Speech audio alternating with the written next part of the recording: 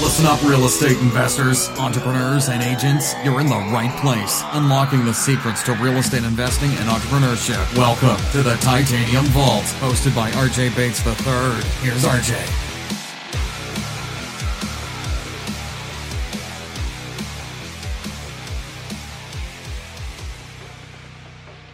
We're excited to have Donovan Ruffin on the Titanium Vault today. Donovan, how are you doing? Hey, how's it going, everybody? It's going good. So, Donovan, why don't you take a second to introduce yourself and tell everybody what it is you do in real estate? Yeah, so I'm Donnie. My real name is Donovan. I go by Donnie. I'm from a small town in Ohio called Orion, Ohio.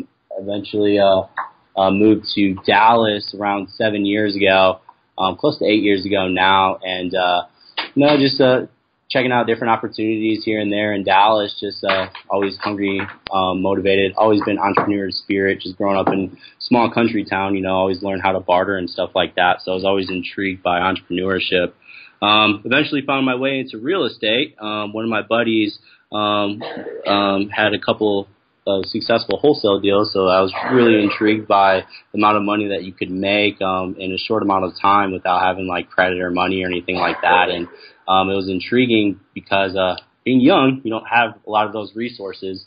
So here I am. So that's kind of. So are you currently wholesaling, rehabbing? What are you doing inside real estate? Yeah, so I started off wholesaling, and I did a couple wholesales. I did maybe 6 or 7 wholesales before I did my first rehab. Now, I really enjoy rehabbing. Obviously, first of all, the reason why I do it is mostly because of money, but I also really enjoy just like being able to, take something that somebody's like trash and not really is valuated. Just not really is evaluated to take it into something it's really beautiful and bringing a product to the marketplace that's really awesome. So it's awesome being able to create something like that and develop something like that for the marketplace. So I really enjoy rehab. So I do mostly fix and flips right now. So let's dive into that a little bit. What kind of marketing do you do to acquire your rehabs? Yeah, so I do pretty much all types of or I wouldn't say all types, but I like to have some type of balance between different categories of marketing just so I could have a constant lead flow. Now, my specialty is pretty much bandit signs, and I love bandit signs just because I found a certain system involved with it, where I was able to scale up into acquiring a certain amount of leads through bandit signs. But I also do a heavy amount of mailers. I also do Google AdWords. And that's pretty much it as far as marketing standpoint. It's just mailers, AdWords, and bandit signs.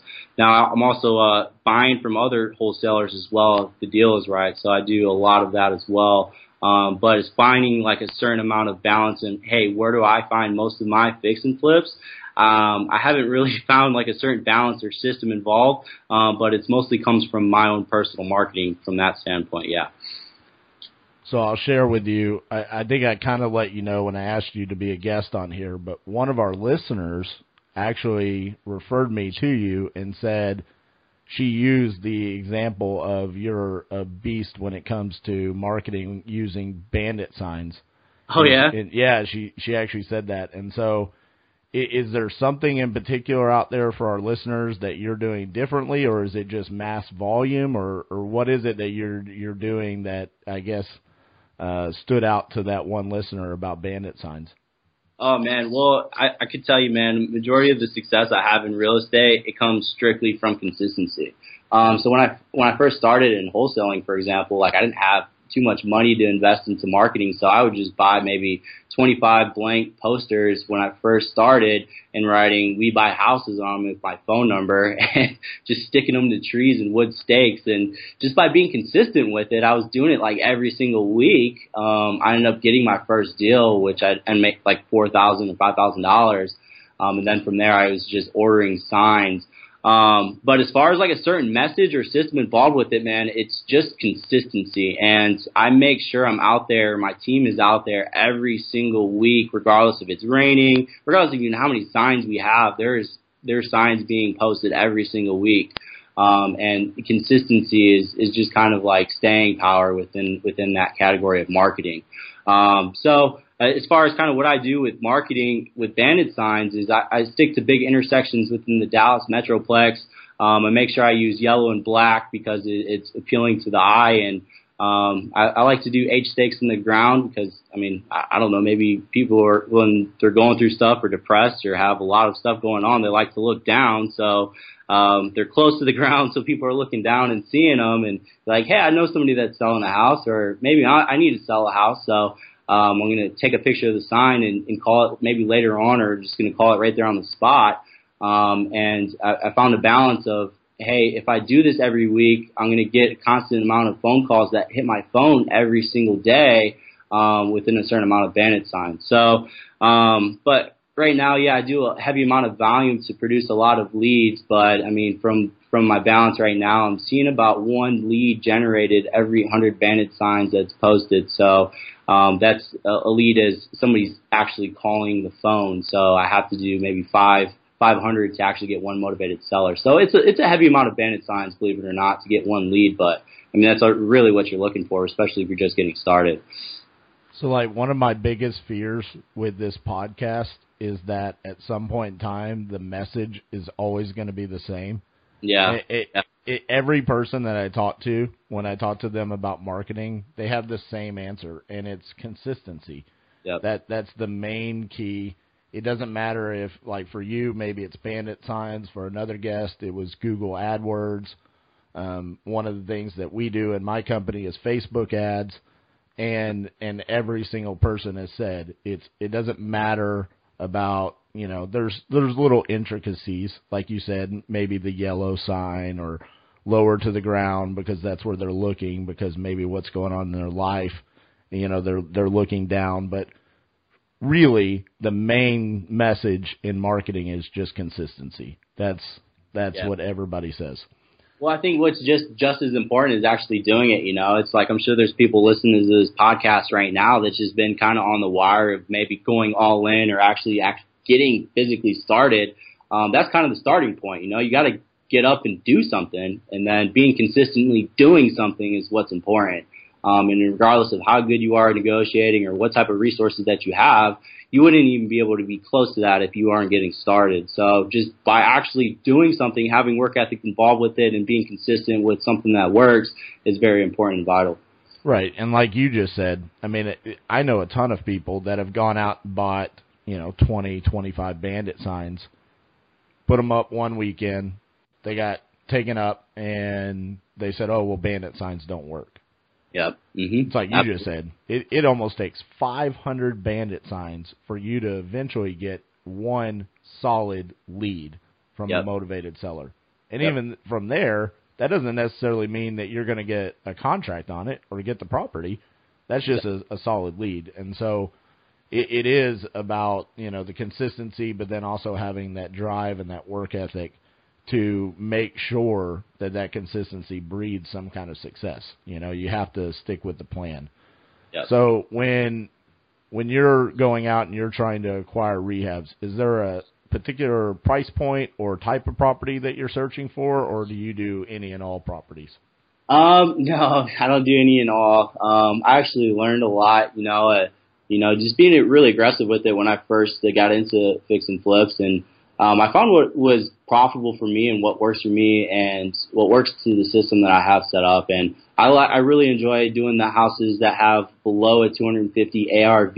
And I like to stick below those just because I can move them a lot faster. And with me with rehabs, I'm more of the volume guy. I buy anything that sticks to my certain model. And I'll buy as many of them as I possibly can versus one of the guys that maybe does 3 or 4 fix and flips a year. And that's the system that he has, but I'm the volume guy. So I'll do maybe 2 or 3 every month, and that's where I find my income. So I stick to under 250 ARV. Now I like to stay below 70%, and obviously in this market it gets pretty competitive. So I'll pay more than that depending on how much work it needs. But I'm in and out within 30 days as far as work-wise and listed on the market. And if I can't do it within 30 days within my time, I'll either wholesale it or just get past it. I just prefer not to do it because it costs money to hold these properties with the funding and private money and all the particulars involved with having a team around certain rehabs, is because time is inevitable within real estate. Is you need to get in and out as fast as you possibly can while having excellent quality within the property. And I think that's what's most important to the system that I have. So let's talk about your team a little bit. How are you managing these rehabs? Is your team helping you? Do you have like a project manager, or is when you talk about your team, are you talking about like acquisitions and dispositions and things along those lines? Oh, no, I have an entire team set up. So I have maybe about 15 guys that work for me as far as doing the actual construction. And I have 2 lead guys, and I have 1 guy that I pretty much rely on to kind of run the shop. And I pay my guy a salary plus bonuses because he's solid, and I like to keep him around regardless if I have work or not. So if I don't have a property, it's costing me money just because I'm paying this guy a salary to kind of stay with me and only me because he's solid. And then from there, he hires his subs and stuff like that. So it works a lot better because I have a good relationship with them. But I also like to team up with general contractors here and there to help with certain projects because I'll take on something if it makes sense to me. But if my team's wrapped up in other properties, time-wise, I got to bring somebody else in. So I'll team up with the GC.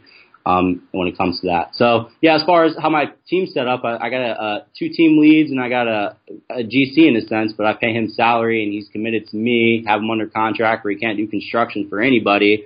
So if I wanted to go paint somebody's house and I could charge like a general fee or something, like me being a GC for instance, then I can do that. But he only works for me and he's managing the properties that I have going on as far as projects. And then I pay him hefty amount of bonuses if they're finished within a certain amount of time and done properly. And because I have that relationship with him, everything else goes smoothly. So he handles pretty much all of the headaches that's involved with everything that goes on, from all the miscellaneous stuff to dealing with subs, to dealing with leads, to even dealing with city. I mean, everything. It's just goes through him, and that's what his job is. So we team up very well just because obviously my skills are a little bit different than construction. It's more of on the negotiation side and finding the actual houses to work on. Yeah, so we have a similar role within our company, and you know, we realized how much time can be consumed when you're rehabbing properties with all of those roles that you just said, right? With managing contractors and draw requests with lenders and permits and all of those things. How long did you fulfill that role before you hired the project manager? Well, I actually got kind of fortunate. My first rehab actually, it was a referral. It was one of my buddies. His uncle was looking for some work, and I took him on it. I was just like, hey, I need this miscellaneous stuff done. It was actually a sub-2 deal that I did, and just caught up a note and started paying for the rehab out of pocket. And I paid him to handle the miscellaneous stuff, and he did an excellent job. And he's like, hey, you got any more properties? And I was like, yeah, I got some more coming up. And, it's just like I was negotiating with him, and to a standpoint where I got the best deal because I always had work for him. And because of that, we just generated this awesome relationship with him where it's just like, hey, this is your duties within the company, and I'm going to pay you every week regardless of whatever's going on, if I got a house or not. And it just played off very well from that. So it took me a couple weeks to actually find him, but keeping him was kind of the most important thing, is because if you got somebody reliable, you want to take care of them, make sure that everything's fair across the board as far as business-wise, so you can keep them around doing solid work, and that's what's important. Right. So you brought up a sub-2 deal, and you're one of multiple guests who have used that phrase, and it just kind of dawned on me. I've never actually talk to a guest, particularly about subject twos. If you don't mind, share with everybody what a subject to deal is and kind of how you've structured those with motivated sellers. Yeah, I actually love subject to deals is because there's so many exit strategies involved with it, which brings the risk down dramatically. So kind of how subject to works, long story short, it's in the sense of your owner financing a property from somebody else without subject to the debt, where the debt is in the seller essentially's name still, and you just own the deed to the house. So you're able to make mortgage payments to their lender with the power of attorney, et cetera, to own this house from somebody else without having or not being indebted to the property. So, for example, if you have a seller that is behind on payments, for example, it's a good opportunity for you to come in and catch the payments up on whatever that dollar amount is, pay for closing costs, and if you have to put work into the property, come out of pocket with repair costs, and then you're able to own a property in your name where you own it, but the debt is in somebody else's name. So I actually bought my house that I currently live in subject to in Frisco. I was like 21 when I bought it. The seller was like 30 grand behind, caught the payments up, and just make the payments every month. And now it's worth 80 grand more in equity just since I bought it. So it's a great structure to have, and it's completely legal to do. And if you have opportunities like that, just take full advantage of that. I mean, I even met some lenders that actually lend on subject to type deals and can help with financing as far as catching payments up and doing repairs because there's equity in properties. So yeah, that's kind of the subject to standpoint is taking a property, catching notes up. Sometimes you don't even have to catch the note up, but just keeping the debt in somebody else's name while you own the property, and you're able to legally do whatever you want with it when it comes to either renting it, or either you can finance it to somebody else even, or you can just sell it to somebody else or fix it up and sell it. There's just so many extra strategies involved with subject to deals, and I love it. Right. And full disclosure, let me play the role of host here.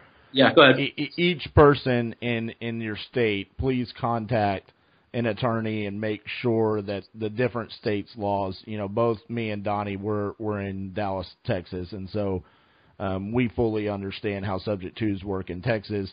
Other states might have different laws regarding subject twos. I know I've talked to a gentleman in California where their laws are a little bit, they kind of have some language where you have to make sure you're not taking advantage of the seller or anything along those lines with taking too much of the equity.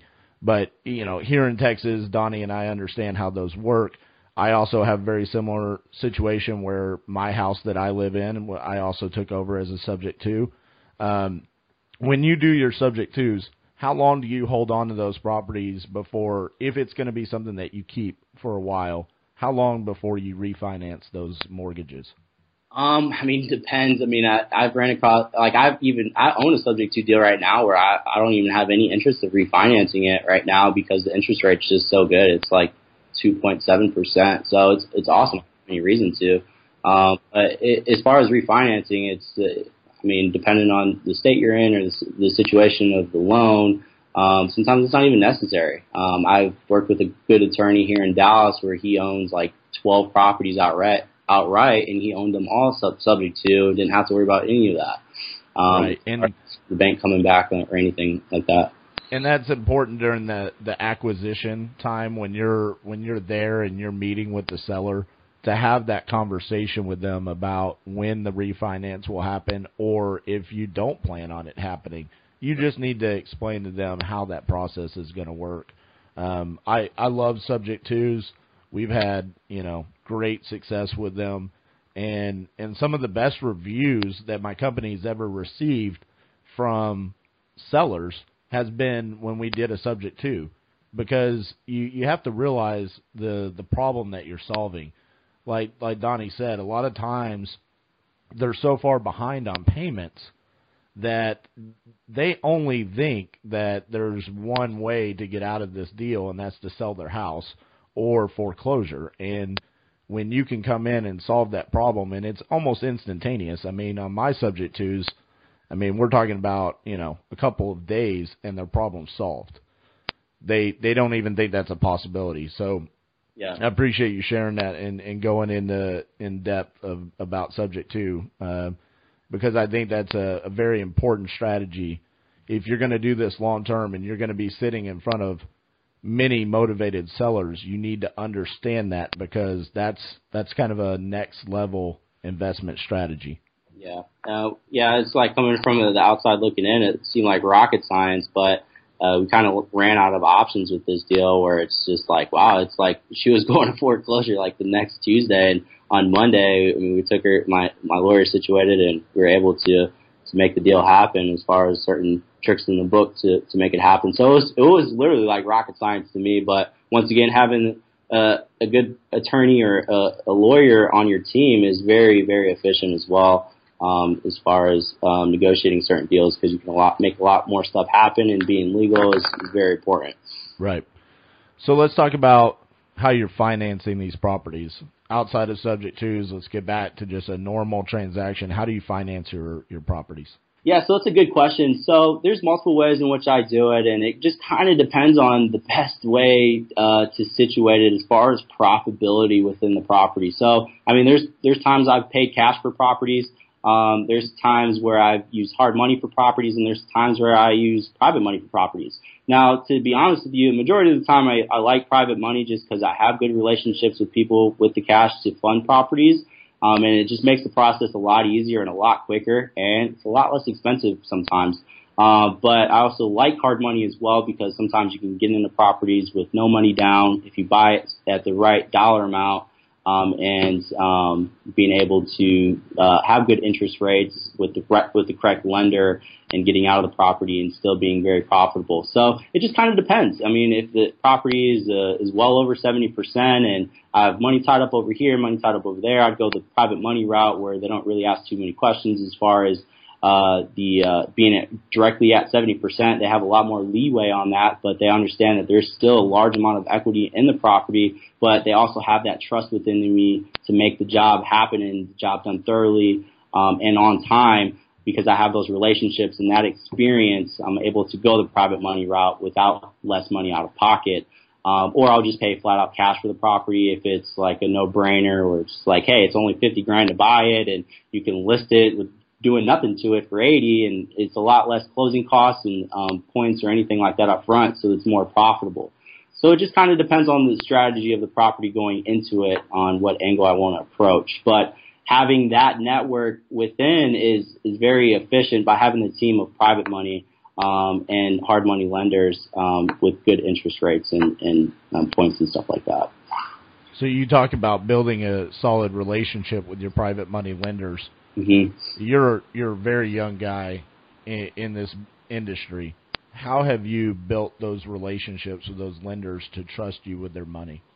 Yeah, it's a great point. So obviously I've networked to get to the private money type of world, in the sense in which it's very efficient, and to my business it's important. But as far as building that trust with them, it's like, for one, my first private money acquisition was I did a JV deal with one of my buddies who had a private money lender, and he saw how efficient and how we did the job in our team, and the amount of dedication I had to the business, and he trusted that standpoint to do continuous business with me. And then from there, I have that experience and that confidence where I can approach them with pure confidence and data, because let's face it, real estate is more or less about all of the stuff involved, because it's about the numbers. And if the numbers are right, you can work with anybody, or you have a lot more negotiation room to work with a lot more people if the numbers are right. So by having the numbers right, on top of having an insane amount of work ethic and sweat equity and the desire to make things happen, as well as a proven track record to prove that I've done certain things in the past, it has a huge amount of leverage when it comes to negotiating with private money lenders.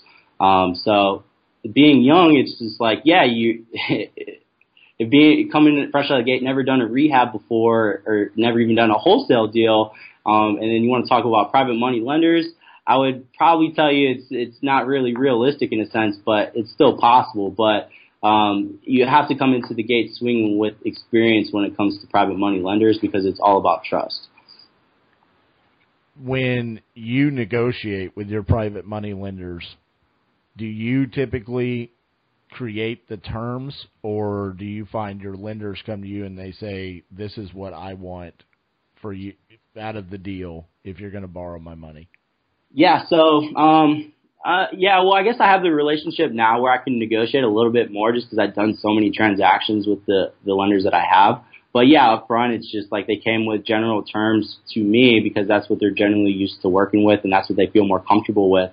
And to be honest, I followed those guidelines and I proved to them it's like, okay, I can make that work. I can still be profitable and you're still going to get your money on time and et cetera, with a huge amount of equity in the property on your terms.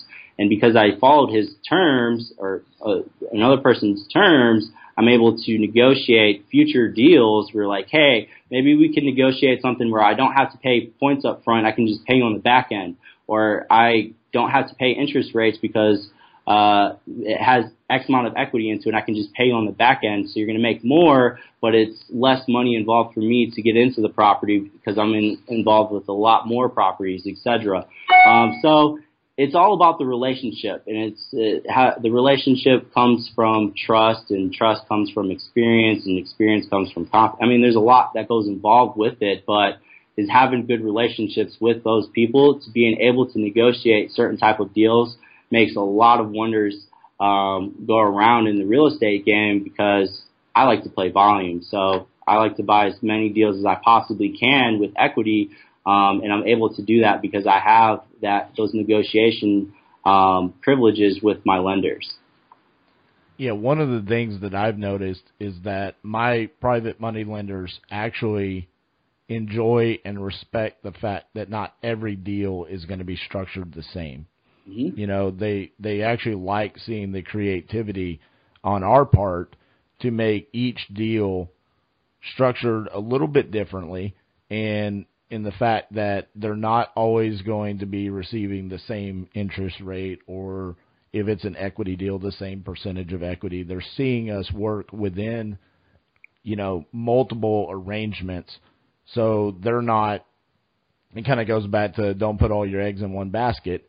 They have many different ways to make money. So that's one of the things that we've done to try to make our private money lenders feel comfortable, is that they're seeing that each individual deal we're analyzing differently, and then we're creating the profit splits or the interest for our lenders around the deal. Yep, that's exactly right. Because, I mean, in reality, it's just like if everything was the same in real estate, we probably wouldn't be in real estate because everybody would be doing it. Every deal is different, and you got to get creative with it. By having creative financing, it just helps that much. All right, so I've touched on the fact that you're a young guy. It sounds like you've got 15 people that are within your organization working with you on all of your fix and flips. Talk to me a little bit about what your why is. What is the driving force behind you and your business? Yeah, so I guess it comes a lot to, if I want to blame it on how I was raised, I can do that. Just because I've seen my mom work 16 hours a day, like literally every day, without any days off for months on hand, just growing up being a single mom. And I had the utmost respect for her, but in reality, she just instilled within all of my siblings and I to have this crazy amount of work ethic, and if you want something, you got to go work for it. So by having a single mom and growing up the way I did in a small country town with barely no opportunity, when I come across big opportunities like real estate in a thriving market, I'm going to take full advantage of that because I know how it feels to not have much, or how it feels to not lose in a sense, but not being able to provide and enjoy a certain type of lifestyle or life in a sense because you're always struggling. And that's one of my prime motivating factors, is because I don't like the idea of being able to worry or have to worry about anything. So as far as my why, it's just like a couple years ago, like when I got into sales, for example, like my mom thought I was crazy. She was working at a refinery at the time, and all this stuff. And in reality, I saw my mom go to work every day and come home with her hands bleeding. And it's kind of cool in a sense where mom doesn't even have to work anymore. You know, it's a couple years later, you put in a certain amount of work and you're able to provide in a certain sense, not just money in a sense, but opportunities for not just yourself, but other people as well. So as far as why, like, for example, I have 15 people on my team as far as construction team. If I don't have a property to work on, those guys are without work, or they have to go look for work elsewhere. So I have to be motivated in a sense to always find new deals to make sure that those guys are employed, because they have families and they have children and they have people that they have to provide for in the sense of survival. So there's a lot of reasons why I work hard every day, but what's most important of what I've learned at this point in business is I made it more than just myself, and I made it about other people, and I put other people before me. And I've learned to help other people before I help myself. And by learning how to do that, it became really profitable in a sense in business where people became loyal to me. People started trusting me, and people actually wanted to genuinely work with me and follow me and stay working for me and seeing the vision that I have for the future and the things to come. Because in reality, it's just the conversations I have with people that are working for me right now. It's a lot bigger than, hey, let's put the shower over here, or let's fix on this house. But I mean, in a lot bigger sense, like, hey, let's build apartment buildings, let's build airports, let's build hospital buildings. You know, there's always a vision for the future within everybody because the vision's actually there with thorough goals. So as far as why I work so hard every day and why I do real estate, it's more than just me. And I pick up everybody else's why, and I take full responsibility for everything that they have and the successes they have. And I want to be there at the end of the stage with those awards, because I was able to put somebody or lead somebody to a position of victory just because I was able to help them within my organization. And that's what's fulfilling to me. Well, Donnie, you're an impressive young man, and I think you're well on your way to achieving a lot of those goals for your employees. You know, I get the privilege to talk to a lot of people and a lot of very successful people, and one of the things that always impresses me is when I talk to someone that is young and growing a business and putting other people's desires and wants before their own and making that elevate their business to the next level. And so I congratulate you on what you're building, and look forward to not only watching your business grow, but also, you know, doing business together in the future. Yeah. So for everyone that's listening, if they want to reach out and contact you, what's the best way they can reach you? Yeah, so I used to give my phone number out a lot, so I had to stop doing that just because I guess everybody likes to learn real estate, but I'm also in business to help other people, so you can reach out to me at any time. I'm on social media most of the time. You can follow me on Snapchat. It's DonnieRuffin. Donnie Ruffin is my Snapchat name. My Instagram user tag is @DonovanRuffin, so it's DONOVANRUFFIN is my Instagram tag. Or you can just add me on Facebook. It's Donovan Ruffin. I don't think I'm anywhere close to having a cap on friends, which I think is stupid to have anyways. It's like, hey, you're only allowed to have so many friends in life. I'm like, well, right. Gave us that rule, you know? But you can add me on Facebook, reach out to me there. I'm always down to help, or if you got deals in the pipeline that you need help closing, or you need an investor to come in to buy a property, or whatever the case may be, I'm always there to help. All right, man. Well, thank you for taking your time to sit down and share your story with us, and I very much appreciate it. Yep, no problem. You take care, RJ. All right, bye-bye. All right, peace out. Thanks so much for listening to the Titanium Vault with your host, RJ Bates III. For more info and to stay up to date, visit www.podcast.thetitaniumvault.com and on facebook.com/The Titanium Vault. If you enjoyed the episode, please rate and review, and we'll catch you next time on the Titanium Vault.